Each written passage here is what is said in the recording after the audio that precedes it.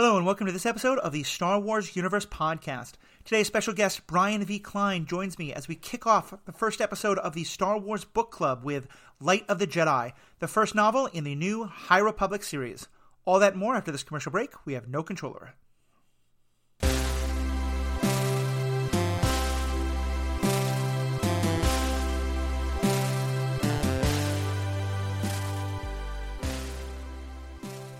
Welcome back, everyone. I'm Matthew, your host. I'm joined today by Brian V. Klein, who's been a regular part of the Stranded Panda community, has now done a couple of other podcasts. And Brian, I know you've been a huge Star Wars fan for a long time. I'm so excited to have you with us today. How you doing? Good. Thanks for having me. How are you doing today?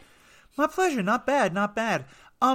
Just kind of as an introduction, tell us a little bit about yourself and kind of your love of Star Wars and your background, because one of the reasons I really wanted you on here was you joined me for a discussion of all the new Star Wars content that was announced by Disney+. And every time a new show was going on, you were just making the connections to, oh, that references something from this book or this show that came out. And just the encyclopedia of knowledge and love for Star Wars I saw from you was just, that's exactly what I wanted to get on the show. So tell us a bit about you and Star Wars and kind of where that started and what it all does for you now. Okay, well, it first started the summer of 1977. I hadn't seen the movie yet, but my brother and I, he was 2 years older than me, so he saw it a couple of times. For some reason, my dad didn't want me to see it until I turned 4 later in the year. But I played Star Wars with my brother all summer, where one of us was Darth Vader with the black wiffle ball bat, and one of us was Luke Skywalker with the yellow wiffle ball bat. I played the story with him long before I saw the movie, and then when I saw it, it was just, love at first sight. I saw it a bunch of times. I got all the toys, typical, kid from my age, just had all of that. And then and I even read all of the old Brian Daley, like the Han Solo trilogy and the Lando Calrissian trilogy. But then fast forward to 1991, I graduate high school, and that was right when the Heir to the Empire came out, and the Dark Horse comics were coming out. And pretty much ever since then, it's just been, I've read and just absorbed everything as far as the West End Games books and the novels, the comics, and even the new stuff. So it's pretty much almost second nature to me now. But there's so much stuff out there, so much information. No, and that's great. And I think you and I have had very similar journeys. I'm a couple of years younger than you, so I literally don't remember a time in my life when I hadn't seen Star Wars, the original movie. My mother used to love talking about how when I was very young, if she had to run out to the store for a little while and didn't have she couldn't afford to get a babysitter or whatever, all she had to do was put the Betamax tape, yes, Betamax, Mm-hmm. You and I are probably old enough to remember that. Oh, yeah. Put the Star Wars Betamax tape in the TV because she knew that I was not going anywhere for 2 hours. I was just going to sit right in front of that television no matter what was happening. Mm-hmm.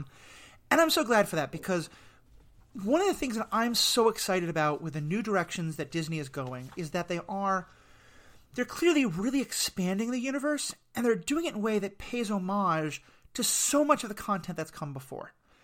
We're bringing in stuff from the Clone Wars, from Rebels, from some of the video games, as well as stuff that is clearly influenced by and maybe exactly like, or maybe, just inspired by stuff from the Legends canon, all those books that kind of went away.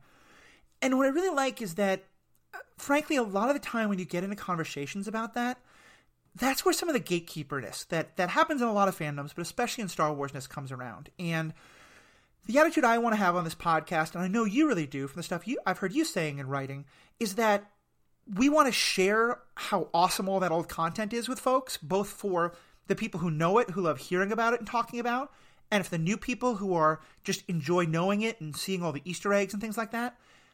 But if all you've ever watched is The Mandalorian, if all you've ever seen is 1 or 2 movies and love it, then you're just as much of a Star Wars fan as any of the rest of us, and your voices are just as much valid. And I'm really excited to dive into you with this, Brian, because I know you have that same kind of attitude of there's so much to enjoy, and if people don't know it yet, great. The gates should be wide open so everyone gets to come in and see. Oh, yeah, exactly. I mean, there's negativity in Star Wars as far as the gatekeeping and the toxicity is kind of high now, and so that's why I try to avoid a lot of that stuff. But if anything, what Mandalorian has shown is that there's so much more out there than just what is in the visual medium and as far as the movies and TV, and they're bringing it all in. And I know most of the people that have seen, because Mandalorian is just ridiculously popular, not all of them, or I would say not even a majority of them, had probably even seen Clone Wars or Rebels or whatever, which a lot of these characters were being brought over from. So it's an entry point to that, and there's no need for people to be going like, well, if you didn't know who this person was, then blah, blah, blah, blah. It's like, no. That's the goal here is to try to get people to learn more by, going back and looking at the stuff that was being used now and not being all, judgmental about the fact is like, well, you can't be a true Star Wars fan. I don't think that's like that. Should be like that with any fandom, but there's people out there that, and Star Wars is a big one because there is so much out there and there's so much that they can, for lack of a better word, cherry pick from. And it's good to see. And that's what we'll even get into now with this new time frame they're working in with the Light of the Jedi and the High Republic era. Exactly. And as I said, this is the first in our book club series. And what we're doing here is about once a month as a special bonus episode, we're going to look at one of the Star Wars books or a series of books and really talk about them and get into what we love about the story, what that story tells us about the larger universe, as well as ways we think the stuff that's in it may well be influencing parts of the content that's still to come. And our goal here is that if you're a longtime fan, if you've read that stuff, great. We hope you can join in the conversation with us. But if you haven't read it, we're going to spoil it a lot. So if you want to, definitely hit pause and come back to this. But if you don't want to read it, but you'd rather just listen, get caught up to what the story is saying without having to read the book or play the video game, that's totally okay too. And this is a good place for you as well. And here at least we're starting out not by jumping back into the old canon or old legend stuff, though we will do some of that. We're actually starting with a book that literally just came out a week or so ago, Light of the Jedi. And Brian, tell us a little bit about this book. Kicks off the High Republic sort of time frame and a whole media sort of series of stuff that's happening. Tell us about High Republic and what's happening with that in Star Wars. Okay, well, as we go on talking, we're going to use their timing system in Star Wars is based off of what is called the BBY, which is the Battle of Yavin, which was the end battle in the first Star Wars movie. So when you hear stuff that's like 32 ABY or whatever, it tells you because that's like their focal point. So the High Republic starts in 232 BBY. So it takes place literally about 200 years before the beginning of the Phantom Menace. And it's just it's great because this whole time period has never been explored before. And so it's all fresh. The only things we really know from the movies is that the Sith are still out there and they're in hiding. They're biding their time. But other than that, we know absolutely nothing. So now they have this whole marketing blitz with junior novels, young adult novels, two comic series, adult novels, and then also there's going to be at the end of the High Republic era, which is going to be about 100 years before the movies start again, there's going to be a Disney Plus show called The Acolyte. So they have a whole bunch of product that's going to be coming for it, and who knows, they could even go, if it goes as well as it seems to be going now, they could start doing even more for it. So yeah. I think the point you made there that's so important is that this is new ground. Mm-hmm. It's funny, as I've gone through all of the movies again and a lot of the TV shows and done episodes on them for this podcast, one of the things that I realize is often the biggest complaint that I have and a lot of fans have is when it's hard to fit these stories into the existing canon. And how do they fit? And how does it all come together? And part of that's because pretty much every part of Star Wars up until now has essentially been telling different parts of the same story. Mm-hmm. The rise and fall of Anakin Skywalker and of Emperor Palpatine and all the little things that fit into that. And a lot of times the complaints people have about things like the Clone Wars or the postquels or things like that is it doesn't seem to fit what they think of how the rest of the story should go. And we can argue about that till the cows come home. I think some of that's legitimate. I think sometimes we can hold on a little too much to our own headcanon. I know I do that certainly all the time, way too much. True. But the thing I think that's so good about this is we're starting with a blank slate. There's legend stuff about this time, but none of that is officially canon. And so it's going to be very hard for someone to look at anything that's happening in these books and say, oh, no, that doesn't fit this story. That doesn't fit this story, because we know this time existed, and we have kind of a vague, we know that Yoda has to survive till the end. We know that the Jedi don't encounter the Sith yet because, they haven't yet. But other than that, it's a pretty wide open world. Right. And even the legend stuff, which was very, very minimal in this time, is almost non-consequential. The only thing that, like we were saying, that we knew about this of any importance to later on is Yoda, and you don't really go into his backstory at all. And so, like I said, this is just, there's no handcuffing any of the storytelling. Like a lot of times when you set something in the prequel era, like even the prequels, anytime Obi-Wan or Anakin or any of those people that are in later movies, there's no real danger that they could be put in because, they're going to survive. This is, like you said, the only thing we know is that the Jedi won't encounter the Sith. Yoda's got to survive. A couple of the other people that are in this book that are in the Jedi Council and the prequels have to survive. But other than that, nothing. Yeah, it's wide open. It's wide open. And it's also just nice because... And we're going to talk a little bit more about the book generally, and then we will, especially for those of you who haven't read it, get into a quick plot summary and then go into specific details. But something else I love is that we've always been told about how the Jedi were the guardians of peace and justice in the galaxy for millennia. Mm-hmm. But we've never really seen that. No. The starting 3 movies are all after the Jedi have fallen. And then the prequels and the other shows that happen around then are all happening like while they're falling.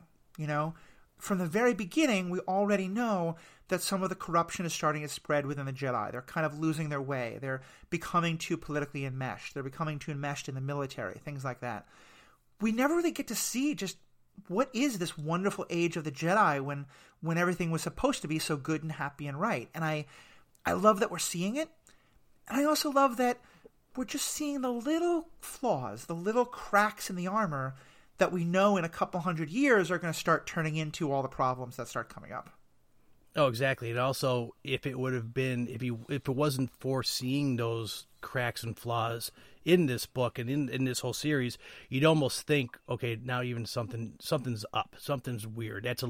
No one could be that pristine. And that's what I appreciated about this book too, is like we'll discuss some of the stuff that, even though we know they're not all humans in a sense have human tendencies and just it's built into their system.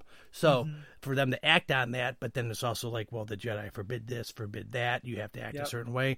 We see that a lot in our regular day with a lot of like in the Catholic Church, just for not to get into politics or religion, but they have that same type of, rules there. But at the end, everyone's human. So to see that as far as the Jedi go is sort of, okay, it's, they're just regular people that are have a higher calling, I guess, that they're answering. So exactly. And for those who haven't read it, one of the interesting plot points is that we meet a couple of different characters who are all clearly having like longing for connection with their friends, and it can be romantic, it can be sexual, it can be just a desire for more. But, when Yoda warns Anakin and Obi-Wan warns Anakin of attachment, Anakin is not the first Jedi to crave attachment. Obi-Wan wasn't, with him and Satine. So, yeah, it's a great story that we're going to see more of. Before we get too deep, Brian, do you want to take your shot and just kind of take a few minutes to try and give a summary of the plot? Yeah, I got this here. So, right now, like I said, it's 232 BBY. The galaxy's at peace, and the Republic is getting ready to open the Starlight Beacon in the Outer Rim. Well, there's a ship called the Legacy Run. It's in hyperspace, and all of a sudden, it encounters another ship in the hyperspace lane. And so, in order to avoid that, which should be physically impossible to have another ship there, it breaks apart by trying to avoid it. So now, this broken apart ship is starting to exit hyperspace in different areas of the galaxy, and they're called emergences. And the Republic and the Jedi are called in to help destroy them or to stop them from doing any more damage. They find out one of them has passengers in him, so we save that. And then we find out one of them has this gas that if it hits the sun can blow up. So they try to avoid all of this major problems from it. The Chancellor's a little scared about it, so she closes the hyperspace lanes because there's something wrong, they think. Well, enter the Nihil, who are a bunch of marauders from the Outer Rim that can navigate these impossible paths that run through hyperspace by using a human navigator to detect them. The Republic also devises a way to protect where these emergencies will happen, along with the Nihil, with the help of this navigator. So the Nihil used to exploit this knowledge to extort the Iriadu system, and that fails, and it helps them to destroy the moon. So then the Republic finds a flight recorder implicating the Nihil in the whole Legacy Run explosion. So then the Republic asks for the help of the Jedi to help them fight the Nihil, and they agree. So the Nihil send one of their Tempest divisions, which is their fighting divisions, to go and find the flight recorder, and it's a trap. And the Republic and the Iriadans, which is the place which they blew up the moon, and the Republic all defeat the Nihil. So now that they think that the Nihil are defeated, their leader explains that this has all been a plan of his. The ship in the hyperspace lane, the emergencies, the Jedi involvement, sending his Tempest into the trap, all because the Republic is opening the Starlight Beacon in their part of the galaxy, which they were under the radar, but now they're declaring war on them. But then at the end, one of the Jedi feels that something more evil and just sinister and pain to the galaxy is coming. Yeah. I think that's a good summary. And for anyone who feels a little overwhelmed by that, there's a lot going on in this book. But I think just the key ideas are the Jedi are out there. They're helping the Republic. The Republic is led by this Chancellor who has come up with his slogan, "We are all the Republic." She really wants to just be unity and happiness and hope. And everyone's kind of taking, that her mantra has become the mantra of everyone else. And they're trying to push out to the Outer Rim. And then this group that's out in the Outer Rim of pirates and mercenaries and folks like that, they don't want any part of this. And so there's the conflict there. And we're getting to see the Jedi be the Jedi and rescuing people and saving the day. And I think one of the things I like most, let's dive into how the Jedi are portrayed, because one of the things I think I like most about it is a running theme throughout the movies has always been this idea of the people have forgotten about the Jedi. And, you can raise questions about how did people completely forget about the Jedi? How did it become a dying religion in 20 years? But even putting that aside, we've never really gotten to see what that's like. And one of the things that we get a lot here is the sort of internal mindset, the mental monologues or the spoken monologues of people who are experiencing the Jedi. And some of them are like, oh, cool, the Jedi Knights, they have lightsabers, they do these powers. I understand all about the Jedi. Others just think of them as these like mythical creatures who can shoot lasers from their eyeballs or, do other feats of magic, either great or terrible. And I loved that. I loved getting to see that there's the Jedi themselves and then there's just all this mythology that's been built up around them and no one really knows who they are and there's all these different ideas out there. Oh, definitely. And it's the way that they're described in the book is pretty much how I've always thought that Jedi should have been always depicted, is that they are the peacekeepers. I mean, especially from when they go to the planet that they're in the beginning of the book, and two of the Jedi go there to help keep the peace because there are there's a ship that everyone they put an evacuation order on the planet, and some people are being greedy, not letting the people outside the compound gates in, and the two Jedi are coming in there to keep the peace between the Jedi or between the people and the guards, I guess, of the compound. But other than that, it's pretty much there's nothing. You don't feel anything sinister, which you sometimes feel with them in the prequels, and it's just that they're the way I've always thought that Jedi should act for the most part. Yeah, no, I think that's very true, and I love that scene that you mentioned where it's just one little thing happening as part of the evacuation. There's a ship that is very nice that's owned apparently by these rich people, and they're going to take off with a lot of empty space while there are these hundreds of, poorer people who don't have access to ships like that, banging on the gates to get in. And what I love here is that the Jedi come along, and at first they try to convince the people to let these other people in. And then when they don't, they're like, fine, we're going to knock down your gates. Like, there's no sense of like, okay, it's your ship, so you get to decide. It's, nope, you have a resource that all these people need.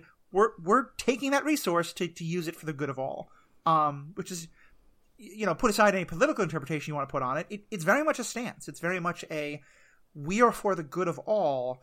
And if you're in the way of that, even if, you think you have the right to do that, we're going to run over that. Which is, I think it's a great scene, and I think they're absolutely right to do it. But you also can start seeing why some people are like, these Jedi are kind of pushing their way into everybody's business to tell us what to do.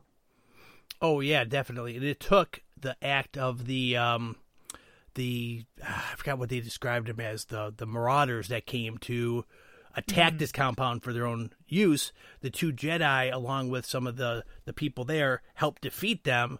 And then they were getting shot at by the guards still. And then all of a sudden, the one Jedi, Loden Greatstorm, just does his Jedi thing, jumps 30 feet in the air. Next thing you know, he's standing on top of the wall next to him. And then they finally realize, like, oh, okay, that's right, you guys are Jedi. And, they have a power that people don't have, and they don't realize it, or it doesn't come to their forefront of them thinking, and then they realize what it is. It's like, okay, we're done. Yeah, they have this power, and if they decide they know what's the right thing to do, they're going to make it happen. And if you disagree, they're going to fight you about it, Right. Which is, I think it's brilliant because it's both this noble, wonderful thing of we're going to help people. And you also start to see how that idea in the wrong hands or twisted in the wrong way can become really dangerous.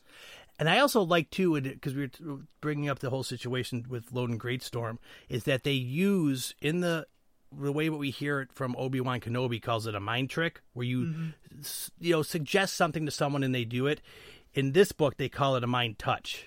Yeah. Which is a little bit less, intimidating and evil sounding, but at the end of the day, it's still, you get someone to do something, maybe against their will, to appease you, but it helps. It's usually for the greater good. Right. As the Jedi define it. As the Jedi define it, yeah.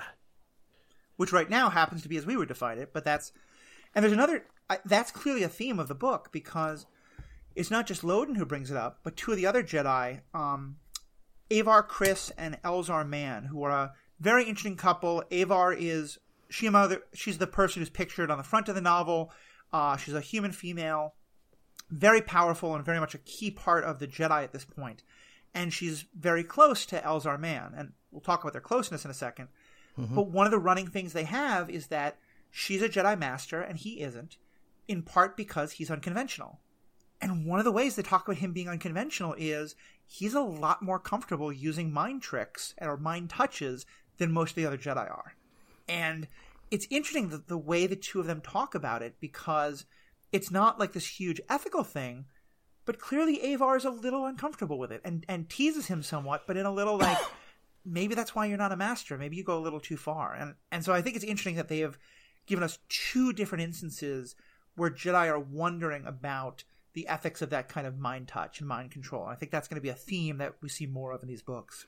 Oh, exactly. And for a lot of the times when Elzar Mann was described and talking, it reminded me a lot of Qui-Gon Jinn, where he used it because Qui-Gon was always talking about the living force, and the people are like, well, the living force isn't a thing, yada, yada, yada. But with him, it's sort of like he does his own thing. It's not terrible.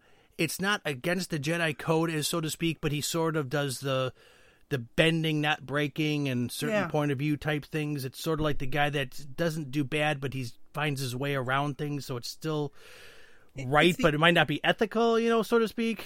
Yeah, I mean, like, the first time we see Watto, the first time we meet Watto, the junk dealer who winds up also being the owner of Anakin and Shmi, Qui-Gon meets him, knows that he's a dealer, doesn't know he owns slaves, doesn't know there's anything terrible about him, and basically tries to give him counterfeit money to buy the parts for his ship, with the whole, Republic credits will do just fine. The point is they're worthless. He's trying to get this guy to take worthless money for the parts. That's not really cool. But like you said, he's doing that kind of but the whole Republic is kind of, at least Naboo is all counting on this. It's so important. It's so needed. And then, of course, we find out more about Watto and are like, yeah, no, go ahead, rip him off. That's fine. Yeah. But at the time, I mean, the Republic credits are good, but not to him and not to that planet. So it's just like, it's like selling ice to an Eskimo where they don't need it, but it's valuable, but just not to him in that situation. Exactly. So yeah, I think Qui-Gon Jinn is a great comparison there. And so let's talk about some of the other things that we see about the Jedi.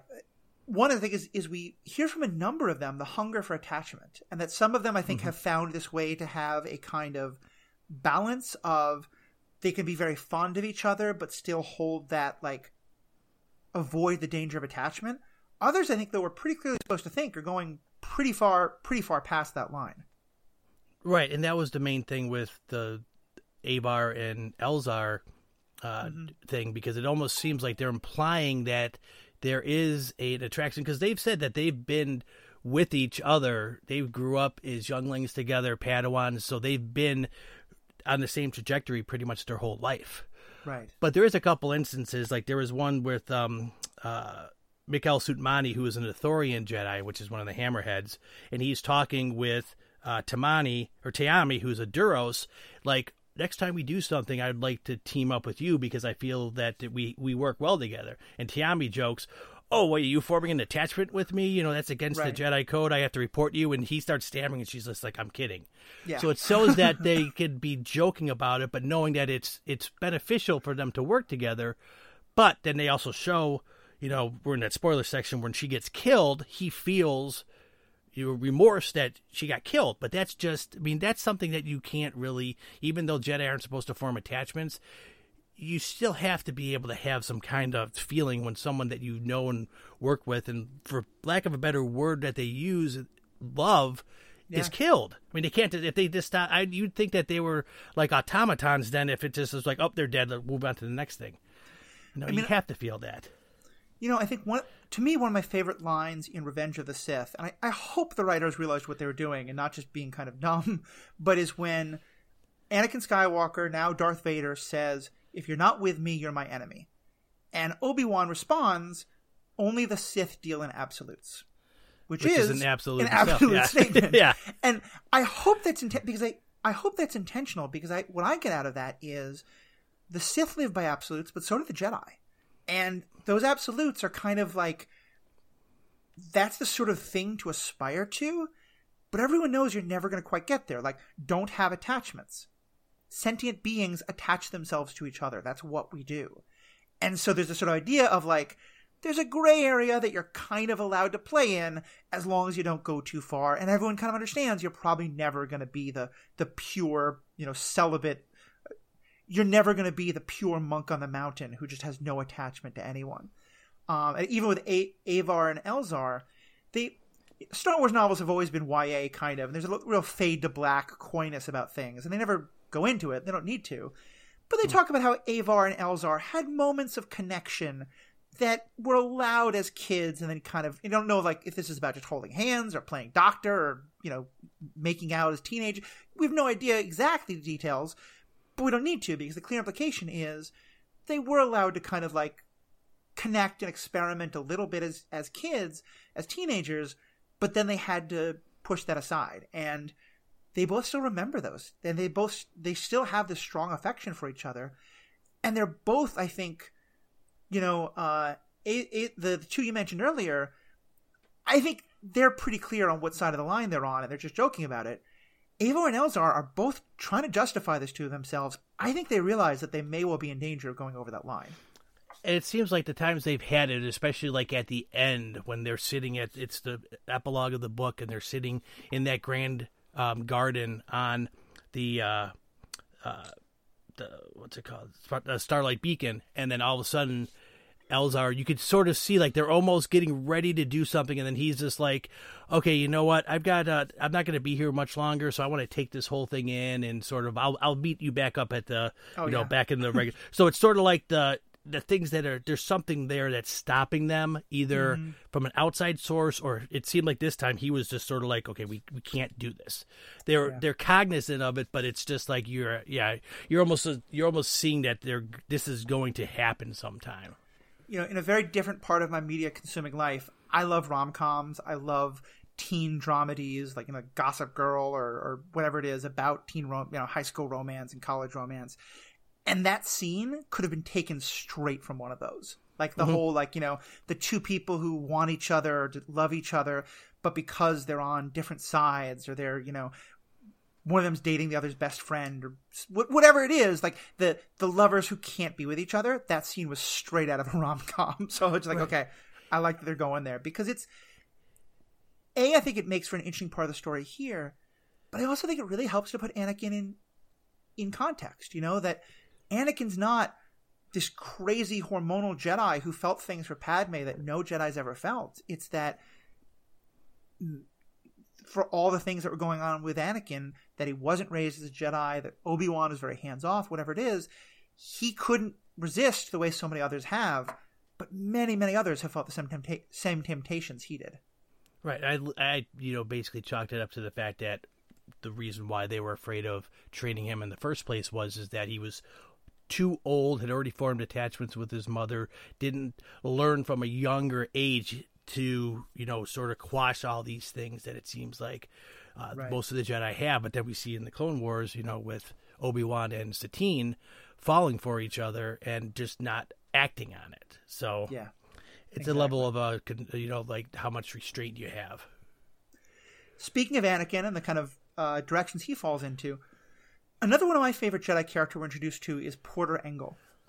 Porter he's a great character. He's portrayed as this, grizzled old warrior. He's fought the fight. He's done the things. And now he's kind of happy to have hung up his swords and, cook for people and tell them stories and be part of their training, but he doesn't want to fight. He's very much sort of the retired mentor master who has to pick up his sword and fight again towards the end of the book. And there's a great scene where you're entirely in his head as he starts out very, look, I am balanced. I am not giving into anger. I'm not giving into vengeance. I am going to help the most people here, and I hope that doesn't require the deaths of the people I'm fighting against, but if they make that choice, that's their choice. And then as the fight goes on and those people do more terrible things, they attack him from ambush, they kill the animal he's riding, they hurt one of the hostages they have, you see him get angry. And you see him shift into this position of wanting vengeance. But he keeps rationalizing himself. He keeps telling himself, no, this is just the right thing to do. When it's clear that he's becoming angry. Like, he's angry at these people and now he wants them dead. Oh, yeah. He's using their evil to justify his retaliation to it. Right. And, like I said, he even has in his head, he's like, I'm not going to do anything unless... and they attacked him from behind. He's like, now they're trying to shoot me in the back, so now you're going to die. Right. And, you killed the beast, now you're going to die. So he's not just using it as vengeance, he's using it as, like, revenge in a sense, but it's in his mind, it's justified. And I guess there's a reason why he's 300 years old and still alive. Yeah. So and I think, like, it is very minor. I mean, it's nothing compared to, like, Anakin on Tatooine after his mother is killed. Oh, but it's just seeing that little bit of the crack there. Mm-hmm. Let's talk about my favorite Jedi from these books. We only get a little bit of him. I cannot possibly pronounce his name. What's the name of the Wookiee Jedi Padawan that we get? Oh, Burryaga. Burryaga, thank you. Burryaga we're introduced to. He's a Padawan. He's part of one of these groups. We don't see him do much. But we get something that we've never gotten before in Star Wars. The internal monologue of a Wookiee. At least never before in movies, TV shows. We may have gotten it in books before. And I just loved it because, of course, we meet these characters who Han and others seem to understand them. It seems they're saying these, fully thought-out sentences in their language. But all we hear are the growls and roars and things like that. And so it's hard to think of them as, he's using this incredibly intellectual language and has a very sort of strong emotional intelligence and is reading the room. And I just loved getting to see that from inside the head of a Wookiee. Oh, yeah, exactly. And it's sort of like they only have the one, what's her name, Nib Assek, who is Burryaga's master, is the only one that can really understand him. And it's just having, like you said, the way that they, and for the people listening, I actually listened to the audiobook version of it. So when you're doing that, that's how you can understand the pronunciations of the names. That's why he knows the names better than I do. Yeah. But they explained it because that was actually what was a cool thing in the audiobook was that the narrator, Mark Thompson, who, by the way, if you guys never listened to the audible books, they're not just them reading the books. It is a production. Each character has a voice that's different. There is the sound effects. There's music. It's pretty much like you're listening to an audio drama, and it's like, or just like the movie without seeing it. But the way that they describe when Burryaga's talking, it's like the rookie growl, and then it goes into, it's just like, I can't believe it's happening. Like they explain it that way, and you hear it, But for the most part, that's his main drawback too. Is Burryaga's is that he's out there and no one can understand what he's saying. So he's the one that saves the passenger section because they're about ready to shoot it, and then he's freaking out because he's like, no, there's life on there. So they stop. They devise a way to capture it because these things are going at near light speed. So the Jedi have to use all those techniques to capture it, and these survivors are praising him, and in his head it's just like, don't smile, because that way his smile is it's like teeth being bared, like a dog smiling, and it's almost aggressive. And he knows he can't do that because people are going to think that he's, if they can't understand him, they're thinking that he's getting aggressive. And a big 7-foot-tall Wookiee Jedi is going to be an intimidating thing to be snarling at you. For sure. Especially because, he's very introverted. He's shy. Oh, yeah. He comes across as he hates the idea of being thanked because he thinks that's just what the Jedi are supposed to do. He's very humble. And, for anyone who's ever had the experience of being shy and introverted at a party and not really wanting to talk to people, now imagine that where everyone thinks you're a hero, but they also, when they capture this so well in the book, they also see you as kind of, not a pet, but, they're not expecting to have a full conversation with you. They're kind of talking to you the way they might like an animal or a child. And, of course, he has a high level of emotional intelligence. So he can see on their faces everything that's happening. He understands all this going on, and he has no ability to communicate with them, and it frustrates him so much. And I'm really looking forward to seeing where they go with him as a character. Oh, definitely. Yeah, he's interesting in that sense, because in the old EU, we had a Wookiee Jedi, and so with this one being in canon, it's sort of just like, this book brings up a lot of stuff. We got a Wookiee Jedi, we got a Trandoshan Jedi, we got an Ithorian Jedi, which are all background characters from the original trilogy. And now it's just like, next thing you know, all we're going to need is a Rodian and the Ewok Jedi to see what happens. For sure. I would love to see an Ewok Jedi, but I'm much more pro-Ewok than most other people. Yeah. We can do so much more on the Jedi, but let's move into the State of the Republic. What's happening with the Republic right now and with Chancellor So? Pretty much, it's just it seems like she's trying to. This Starlight Beacon of hers is just you could just imagine it as being a way station in the middle of nowhere to sort of help bring the Outer Rim, which is where it is, into the fold of where the core worlds are. Mm-hmm. And so she's basically trying to expand the galaxy and expand the reach of the Republic to help people that are out there, but there's some people that don't see it that way, right? Especially the Nihil. They're thinking that they're stepping in their territory, which they, were under the radar before, and now, oh crap, they're a threat to us. Right. And she's a very interesting character for a couple of reasons. And the first one is, I wonder if you got the same sense. I got a real sense of tragedy from her because she is so dedicated to her mission. The way she's talked about and the way everyone else looks to her, it almost reminded me of kind of Barack Obama when he first came to the office, in terms of the hope of audacity, and she really thinks everything can happen, and everyone believes in her as well. But of course, we as the readers know that it's going to fail. We don't know how it's going to fail, or maybe everything she does will work but then be undone in 150 years. But we've seen what the Republic looks like in 230 years, and it's not what she wants. The outer worlds. The Outer Rim and the Middle Rim, they do still feel totally disconnected from the core. That's part of why the Clone Wars happens. And Tatooine and planets like that are still totally abandoned and ruled by the Hutts and things like that. So I couldn't help feeling a sort of sense of it's like, it almost reminds me of Titanic, of seeing all these beautiful things happen and all the dreams people have on Titanic, and you just know the iceberg is out there.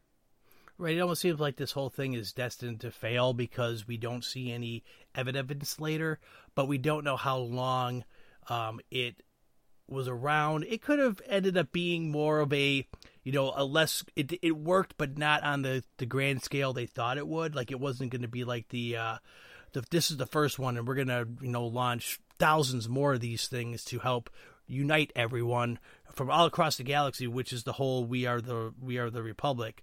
Right. Uniting everyone, because everyone doesn't always want to be united in that way. So There's going to be resistance, and there's going to be, kickback from it. So, but in the meantime, I'm excited to see where all of it goes. Yeah. And this is kind of a larger point, but I'll start just with her. I was really happy, and I have to admit, really surprised to realize by the end of the book, she is still sincere and genuine. Because I've read books before, and often when a leader is just so incredibly magnanimous and focused on these beautiful dreams and has such these wonderful ideas, you always think, of course, they're a bad guy in disguise and they've got some secret plan. And I wonder if this was intentional by the writer because it's so well done. Two different characters, both of whom could have been big villains, her and then the head of the Nihil, who we'll talk about later. At the very end of the book, they both give these long internal monologues about all their plans. And in both, I kept waiting for, and of course we'll do it all for the glory of the Sith. Or something like that. And I was so glad we didn't get that. And that from her, at least, she is genuine, it seems. Like, this is not an act. This is not a front. She really means this, which I have to admit I was surprised by. Yeah, that was one of the things that I liked a lot about this book was that none of the Star Wars storytelling tropes that they could have fallen into, they never did. They never did this person that the Chancellor never was doing this all for a different reason than the reason that is explained to you. Or the fact is that Marchion Ro, who is the head of the Nihil, there was no bigger plan than what he said at the end. So right now, the fact is that the Sith are still in hiding. Yeah. We don't need them to, I'd like to see a story where that isn't an external factor sort of guiding the antagonists, because we know nothing's going to really come out of it in the grand scheme of things for more than a couple hundred years now.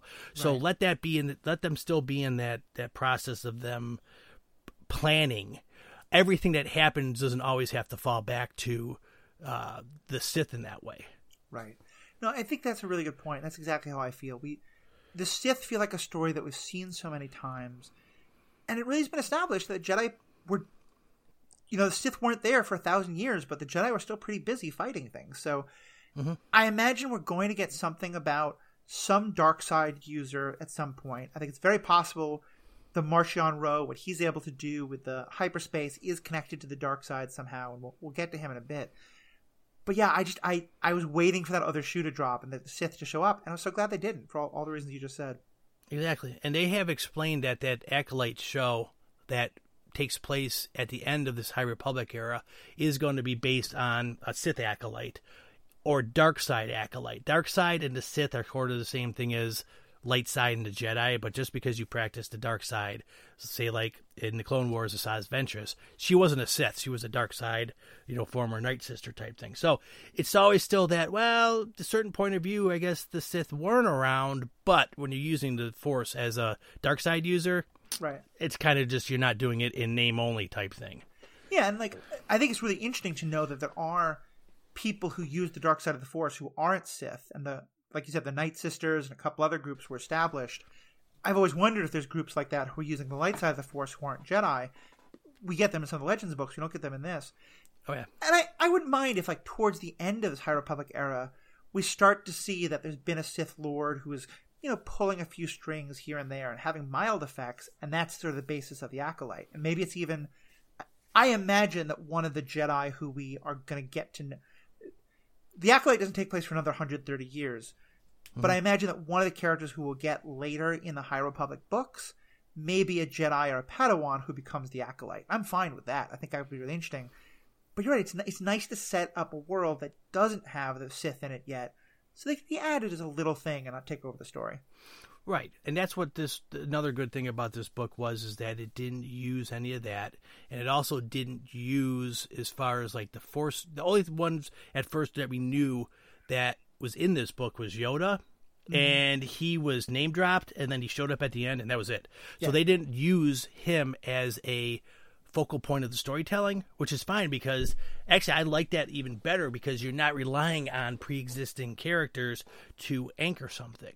Yeah. Even the three that were in this, there was two other ones, Yariel Poof and Operan Sissus, which were on the Jedi Council in the prequels that are in this, and they're on the Jedi Council still. So obviously all three of the characters' species have a long lifespan, but it wasn't an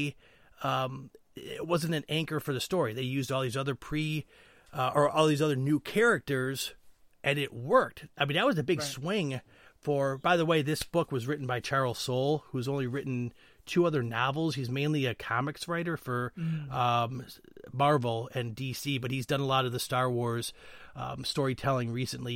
He had a huge run for years in Marvel as well. So he's a comic book writer. It's not always easy to change from comic book to prose, and I think he did a bang-up job. So, and I think that's also worth saying, kind of just stepping back for a second. This is just a really good book. And in a lot of ways, to me, this book is to the rest of the books that I've read. And granted, this is my very biased view, and you may completely disagree, and others may as well. I feel like this book is to the rest of the books as The Mandalorian is to Star Wars content. And what I mean by that is that most Star Wars content up till now had been not only YA, but it had a lot of the conventions of 70s and 80s science fiction, and then that carry that forward of these aren't quite real people with real problems. They're much more kind of like there's sort of rules of how people work and how things work that exist in this world that might not translate to our own. And some people loved them, but some folks who don't love science fiction just never really got into them. Mandalorian, I feel like, has had a much larger appeal in maybe not larger, but a different appeal, in part because it feels like it's much more grounded in like people I can relate to. I mean, I can relate to Star Wars characters, but it feels much more like, I think how to best explain it. It doesn't come off as YA to me. It's not that it's the topics are darker. I mean, in Mandalorian, there's much grittier, but it comes across with a level of realism even in that world. And I felt like this book was in the same way. Like it was, I've really enjoyed a lot of the earlier Star Wars novels that I've read, and we're going to enjoy talking about them. I'm not sure I would have read them if they weren't about Star Wars characters. This one, I think I would have happily read, even if it was about, just a random science fiction novel. I agree with that in a lot of sense. In this book, it was well written in the fact that, like, the first part of it, where they're dealing with the whole fighting the emergencies, it had a high level of suspense, for me at least. Oh, very much so. Because each chapter opened, and it would be like 90 minutes until the disaster, 60 minutes to the disaster. And it's sort of breaking it down like, almost like 24, the TV show where there's a clock ticking, and there's like, oh, this is, something's going to happen. But the way that they went about the writing of it was just top notch. I mean, the first two chapters both take you really inside a particular character in a particular world and get you really revved up to spend a lot of time. And then the chapter ends with all the people in that part of the world dying. Because at first it's all on the Legacy Run, and then the ship blows up, and then it's all about the people on this watch station who just have so much complexity and so much going on, and they have lives back home, and what's going to happen? Oh, and they get hit by a fragment of the Legacy Run, and they're all dead. Oh yeah, there was that one character who was waiting until his shift ended so he could go to the bar and hit the waitress, and he was so in love with her, and you get involved with it, and then he's dead. It reminded me of, do you watch Law & Order a lot? Not really. I used to watch it a lot, and every Law & Order episode starts with a couple of characters having a conversation about whatever it is, and then they discover a dead body, and that's how the murder mystery starts. But sometimes they'll be having a conversation about like something at work or in their city or in their lives. I'm so interested in it. I'm like, oh, right, the show's not going to be about these people. Damn. And that's how I felt in this, And that's just great. It's just great writing. Yes, I totally agree with that. So with that, let's back up a bit. So we're talking about the Republic. So talk about the Starlight Beacon on the Outer Rim. What's happening there, and what is it that we're really trying to do with the Starlight Beacon? I think from what it's described as in this book is that it's basically just it's a way station. It's an oasis. It's a point of in the Outer Rim where it could just bring the new Republic out to them, and there's going to be a Jedi base on there, and it's going to have the. By the way, this wasn't brought up, but the Republic itself does not have an army. The Republic Defense Force is pretty much all of the individual planets have their ships and their stuff, and then when they need to, they coalesce and form.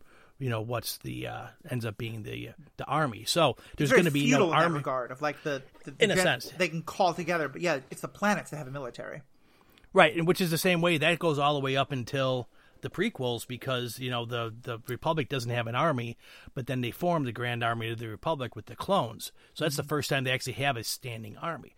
So I'm assuming that the Starlight Beacon is going to be sort of just like a I would almost say like an embassy out in the Outer Rim for the Republic. Now, let me just ask you a technical question, because there's a part here that I don't understand, and then maybe you knowing a lot more about this can help me, because I imagine some other readers are confused. A rim is a circle, and if the core is the middle, then they write about this as though the outer rim is all one geographic area, and the Starlight Beacon will be close to all of it. But if you're at one point in the outer rim, then you're the furthest thing in the galaxy away from things on the other side of the rim. So is it not a full rim? Is that kind of a misnomer? It's a misnomer. It's like there's the core. I know this isn't the exact analogy, but think of the area that the Republic governs as sort of like a piece of pizza on a whole pie. So you've got the center, which is the middle of the pizza with a little bit, and then it jets out like a pie-shaped wedge, and the outer rim is the furthest part from the center. But I understand what you're saying. It's not the whole...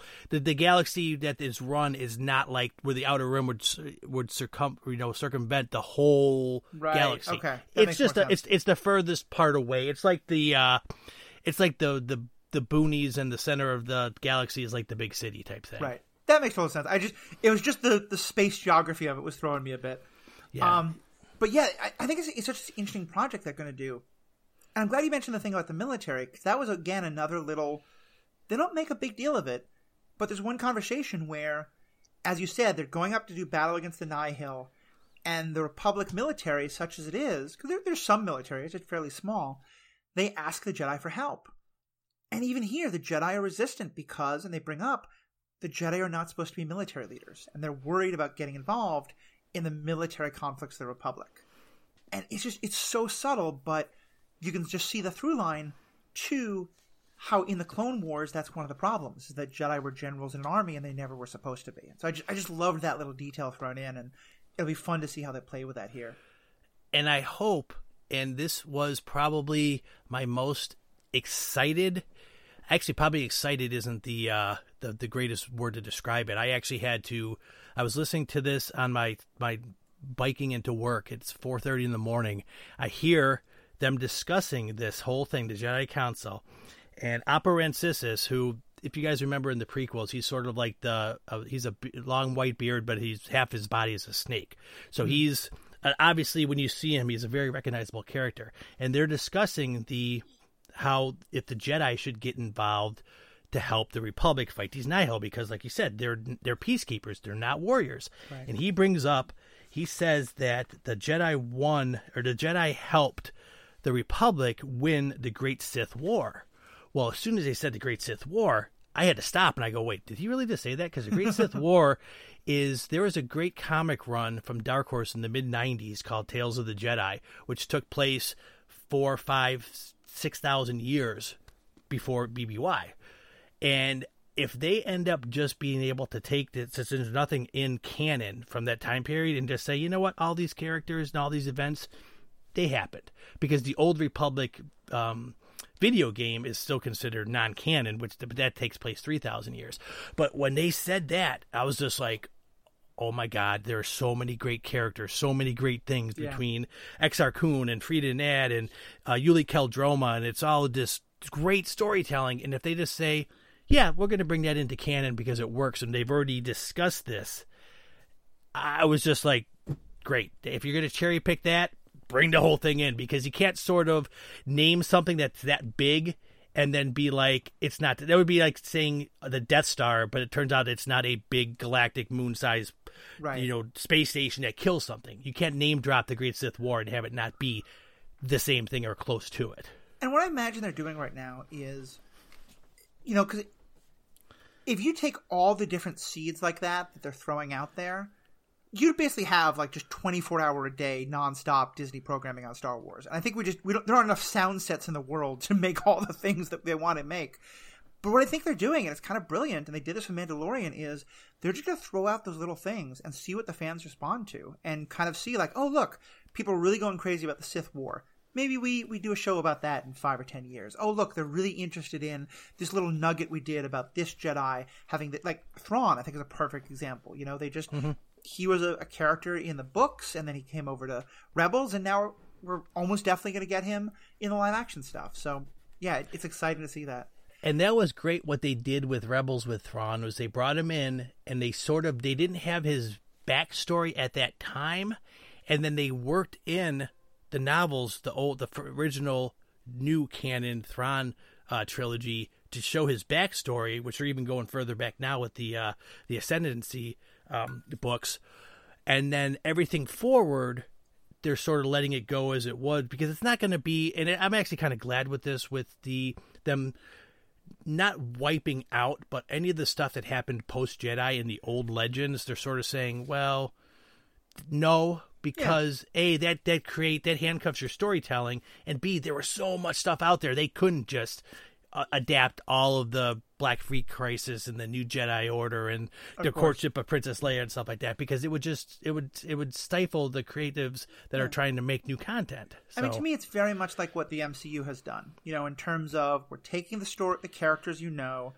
to give them basically the same origin stories, but update them. You know, so now Tony Stark starts in the Afghanistan war, not in Vietnam, but then the actual adventures he has in the movies are maybe inspired by some things, like Civil War was, but they're new. I think it's the same thing. Like Thrawn, the heart and soul of the character of Thrawn is very similar to the character that Timothy Zahn wrote, but he's not doing the same things, and I think that's great. And we're gonna talk about that character quite a bit, because the Heir to the Empire books are definitely one of the ones we're going to review in a later book club. Oh, right. Especially if you keep the same core, like how Thrawn in Rebels and in New Canon still uses a culture's art and their music as a way to figure out how they're going to approach warlike scenarios, was something that was established in the original, the Heir to the Empire trilogy, and that's still the same effect of this character. If you just take the character and name only and then just wipe everything out, it's kind of like, why would you do that in the first place? So yeah, definitely. So anything else we want to talk about in terms of the state of the Republic and what's happening there, or should we now get into the Nihil and the antagonists we're given for this book? I think we pretty much hit all the key the points. Cool.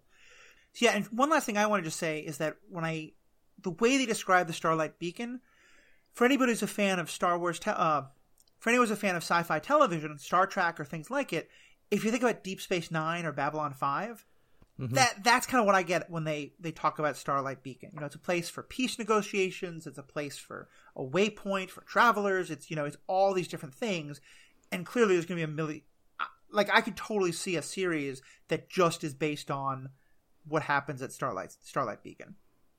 Oh yeah, definitely.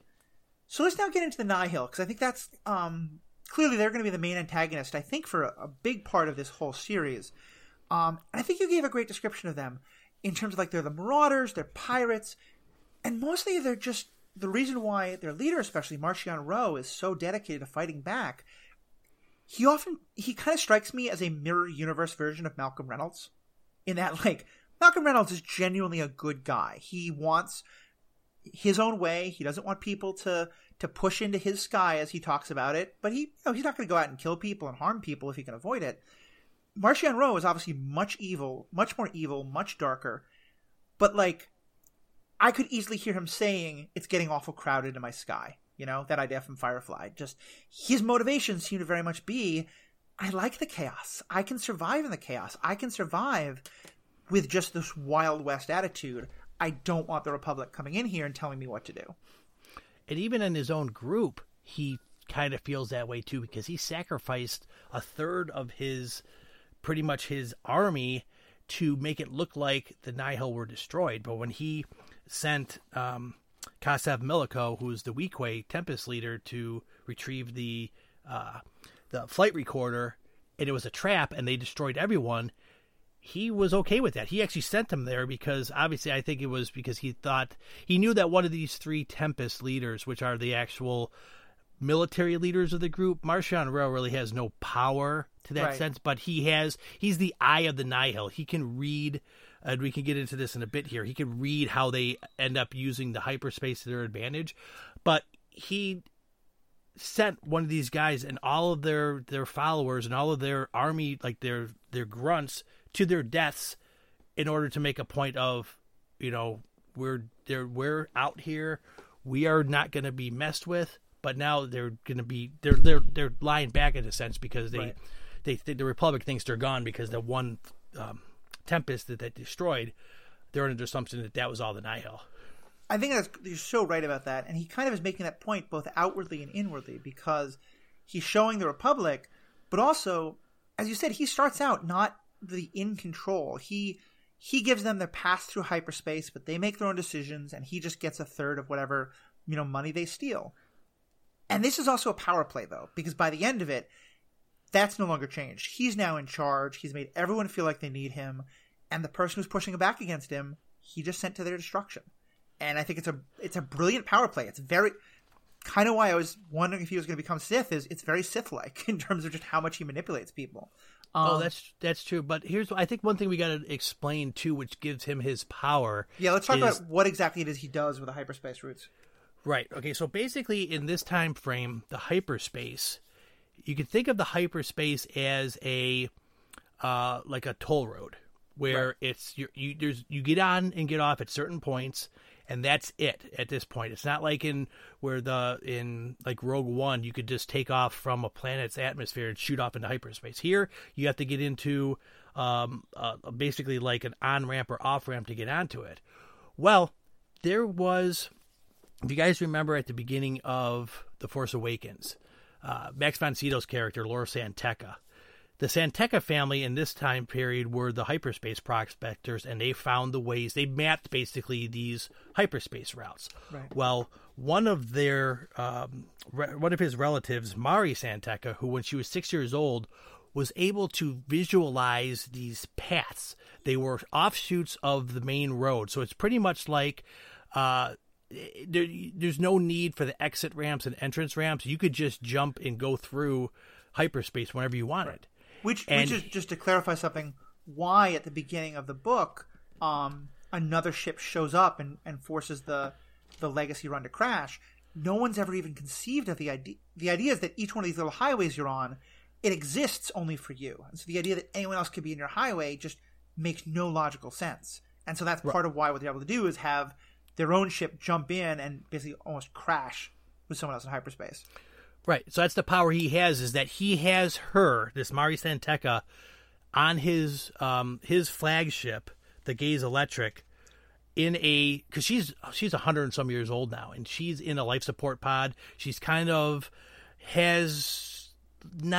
maybe she has like a sort of dementia, because sometimes she's coherent to who these people are. Sometimes she thinks Marchand Rowe is her father. Sometimes she thinks she knows it's his captor, but she can still see all of these routes, all these paths that no one else can, and he gets them from her. So basically, all he is a messenger, but no one else knows that he has her giving him these paths. It's actually a family tradition that's been passed down from his father and his grandfather. That was the first ones that used these when they formed the Nihil, however many generations ago. So that's his power he has. So he gives these paths to the Tempest leaders. There's three of them. There's Lorna Dee, there's Pan Eta, and there's Kassav Milico, who then use them to do the bidding to, because it's easy for them to get in, do something, and escape by using these paths that no one else in the galaxy can even thinks exist or is possible to do. Mm-hmm. Yeah, and I think it's a really interesting thing they're developing, and I don't think he's going to be Sith. Well, let me say that again. It's really interesting they're developing, and part of what you talk about is Marchand Rowe has the power, but not because he has any knowledge himself about hyperspace. It's that he has access to this person who does. Mm-hmm. And one of the things I think is interesting is, in the book, she's very old, and it's made very clear she's in very poor health. And what he is doing, like the doctors are telling him, like, you have to stop. You have to let her rest. She can't keep doing this. So I think part of what we're getting at is that this is not an unlimited resource he has access to. She's going to die probably pretty soon. And so he's just trying to get as much out of it as he possibly can now by basically learning this completely new way to travel that no one yet understands. Right, because he knows that if she dies, he's pretty much useless. He has a good, I guess, strategy. He's a good strategist as far as in his own mind, because all I said was when he laid out his plan later on, where it was just like, I sent Milico to his death because he did this, and so everything was all his grand scheme of the ship being in the hyperspace lane was planned by him. The Legacy Run hitting it or avoiding it to break out these emergencies was a offshoot plan of his main plan. Right. There is one time that Loden Greatstorm that we talked about, the Twi'lek Jedi, he ends up getting captured at the end and brought to his ship. That was part of the plan too. So he seems like all these little things he did are all coalescing into a grander scheme that he had. And so at least that way you can't just be an idiot in order to get those done. So he has that like mental acuity to be able to get all this stuff planned, and it works so far. And one thing I think is interesting is, again, I don't think he's a Sith Lord. I don't think we're going to make that connection. I do, though, get the sense that the Santeca woman, we keep hearing about how the Force is about what binds everything in the universe together. Hyperspace is part of that. Mm-hmm. Do you think her ability, that she is some kind of Force savant who just has this, like, she's incredibly touched by the Force, but she can't really control it, she can just see it all the time? Or is this just something totally unrelated? I would think that it would have to be something where she has some semblance of Force ability, because no one else has this, and it's a fluke probably that it happened to be a member of a family that was already laying out the hyperspace routes, or maybe it was that it was the situation she was in when she was younger, because like I said in the book, they said at 6 years old she started having these abilities. If she wasn't put into that situation, she probably would have never known that she could do it. So, but I think it has to be some kind of latent Force sensitivity that is, I think even too that Marciano Ro may have a little bit of Force sensitivity, but without any kind of training or any proper way to use it, he's not fully capable of just being more powerful. Which I think would be fun too. And in Rogue One, we did get introduced to the idea that there can be characters who have like little bits of Force sensitivity, and maybe they could be trained to be Jedi or Sith, or maybe that's just all they have. But it's nice to have more people in the world who are, it's not just the normal people and the Jedi Sith Force users and there's nothing in between. It's nice to see there might be a bit of a continuum here. Right, and I think that's one of the, I know there's always a big discussion with the whole midichlorian thing, but I think it acts as a way to describe why it's sort of just like in real life terms, if you grow up and you're a kid and you want to play basketball, if you don't have enough ability and talent to do it, you're not going to be able to do it professionally.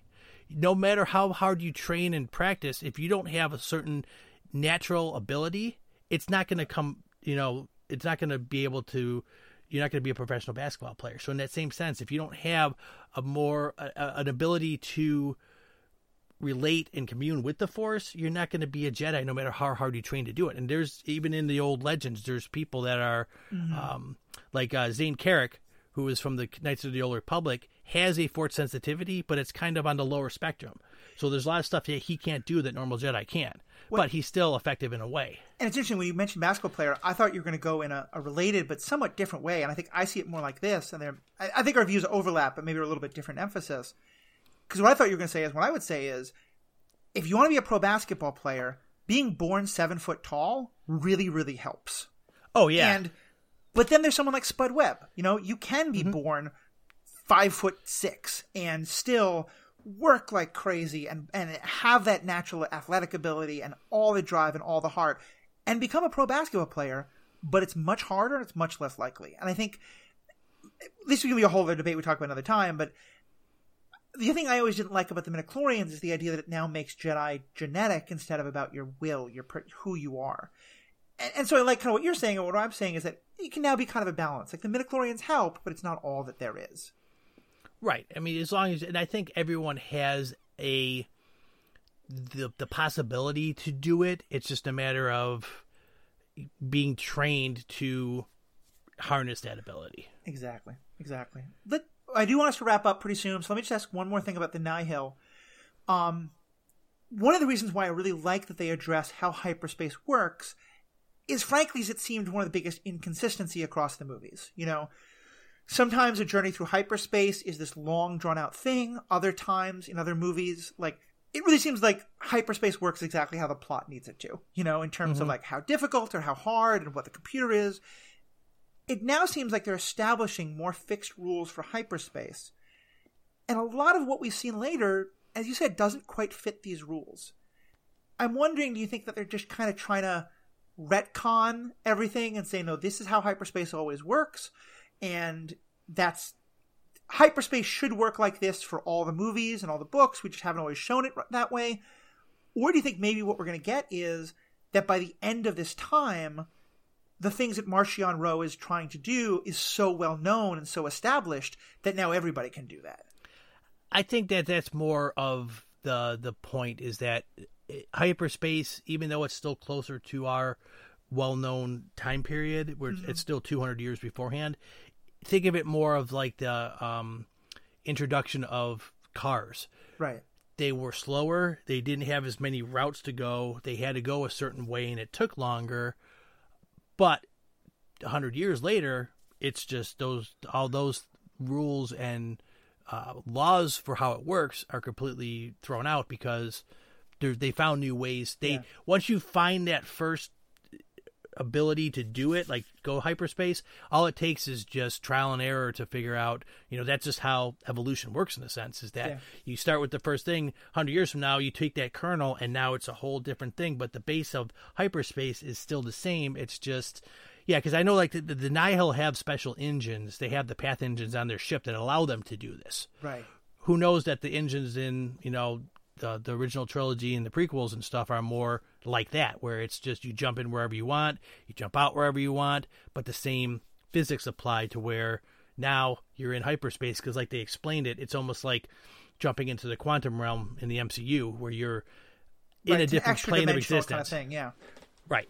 So you're not just going faster than the speed of light, you're actually doing it, but in a separate, universe, so to speak. And I'd like it if they do it that way, because I don't care about the consistency of some of these things, especially because, this is a story that now has literally been told over 45 years.